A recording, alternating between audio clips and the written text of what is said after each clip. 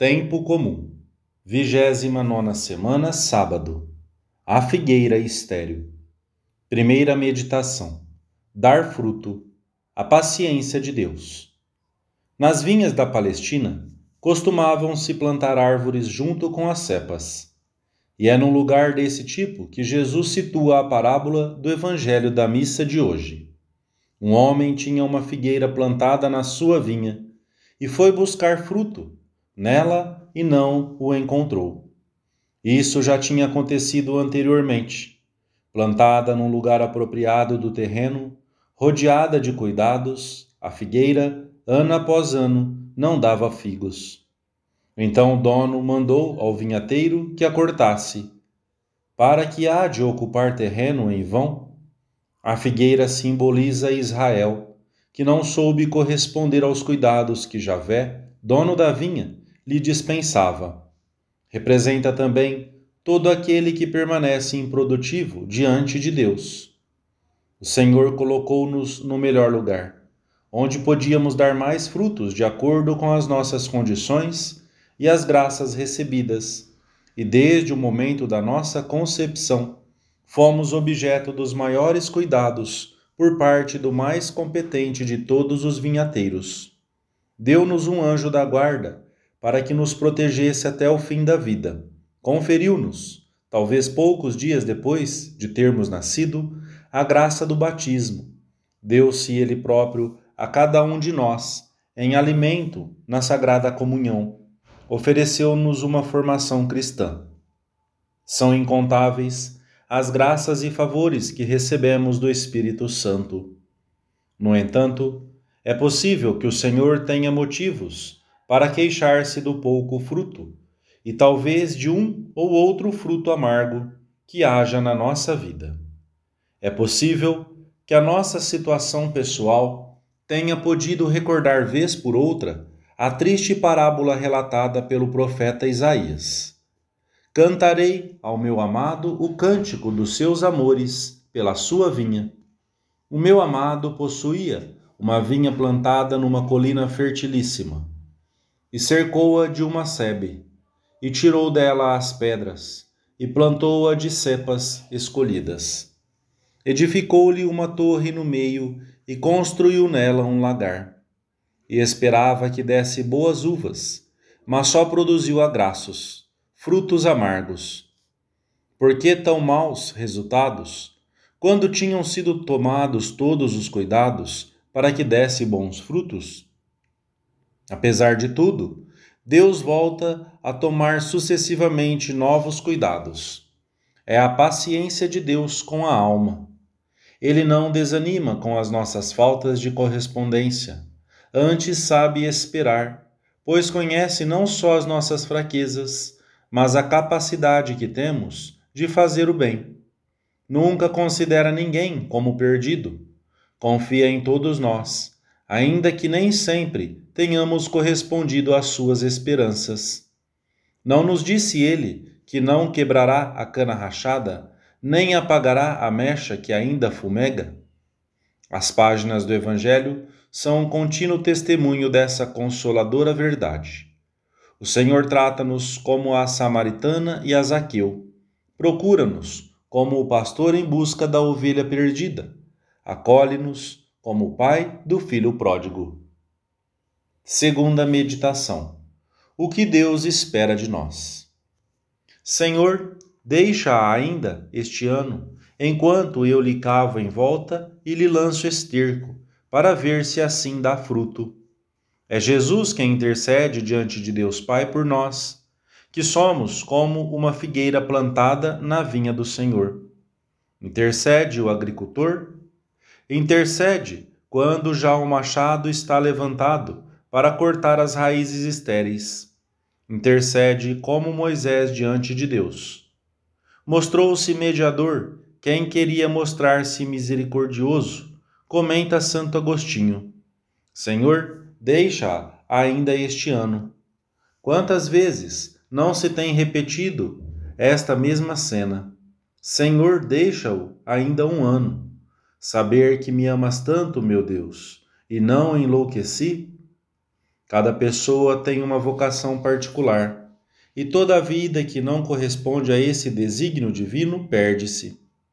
O Senhor espera a correspondência a tantos desvelos, a tantas graças concedidas, embora nunca possa haver igualdade entre o que damos e o que recebemos, pois o homem nunca pode amar a Deus tanto como ele deve ser amado.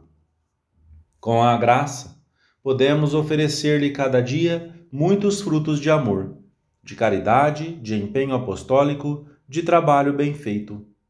Todas as noites, no nosso exame de consciência, temos de saber encontrar esses frutos pequenos em si mesmos, mas que o amor e o desejo de corresponder a tanta solicitude divina tornaram grandes.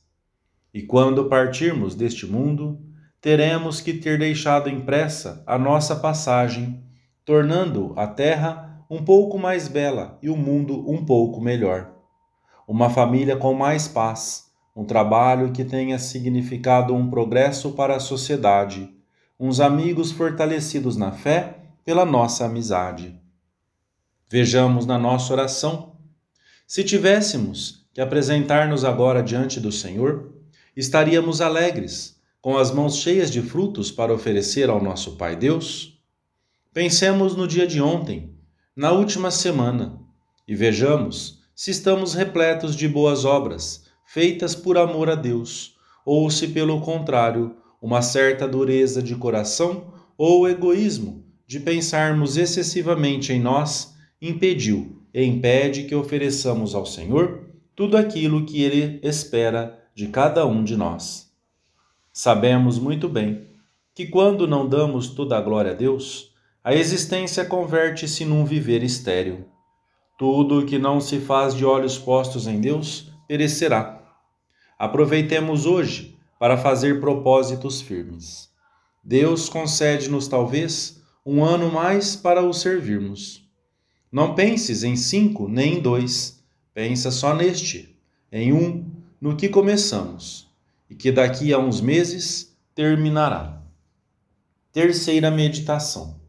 Com as mãos cheias, paciência no apostolado. Nisto é glorificado meu Pai, em que deis muito fruto e sejais meus discípulos. Isto é o que Deus quer de todos, não aparência de frutos, mas realidades que permanecerão para além deste mundo. Pessoas que conseguimos aproximar do sacramento da penitência, horas de trabalho terminadas com profundidade profissional e pureza de intenção, pequenos sacrifícios durante as refeições, que manifestavam estarmos conscientes da presença de Deus e termos o corpo dominado por amor ao Senhor. Vitórias sobre os estados de ânimo, ordem nos livros, na casa, nos instrumentos de trabalho, empenho para que o cansaço de um dia intenso não influísse no ambiente, pequenos serviços aos que precisavam de ajuda. Não nos contentemos com as aparências. Examinemos se as nossas obras, pelo amor que nelas colocamos e pela retidão de intenção, resistem ao olhar penetrante de Jesus. As minhas obras são fruto que corresponde às graças que recebo? É a pergunta que poderíamos fazer na intimidade da nossa oração. O tempo escoa-se e temos de aproveitá-lo. Se São Lucas segue realmente uma ordem cronológica nos acontecimentos que narra, a parábola da figueira foi dita imediatamente depois do problema proposto acerca do sangue dos galileus, misturado por Pilatos com os sacrifícios, e acerca dos 18 homens sobre os quais caiu a torre de Siloé. Devia supor-se que esses homens eram especialmente pecadores para merecerem tal sorte? O Senhor responde que não e acrescenta: mas se não fizerdes penitência, todos perecereis do mesmo modo.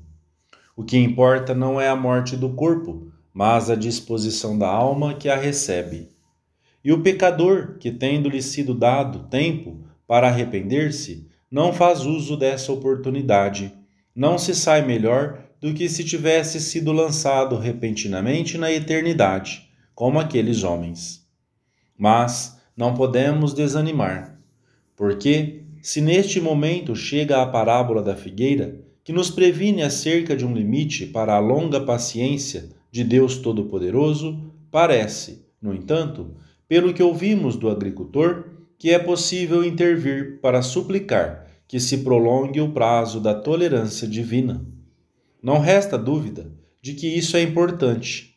Podem as nossas orações ser úteis para que o pecador alcance um prazo que lhe permita arrepender-se? Claro que podem.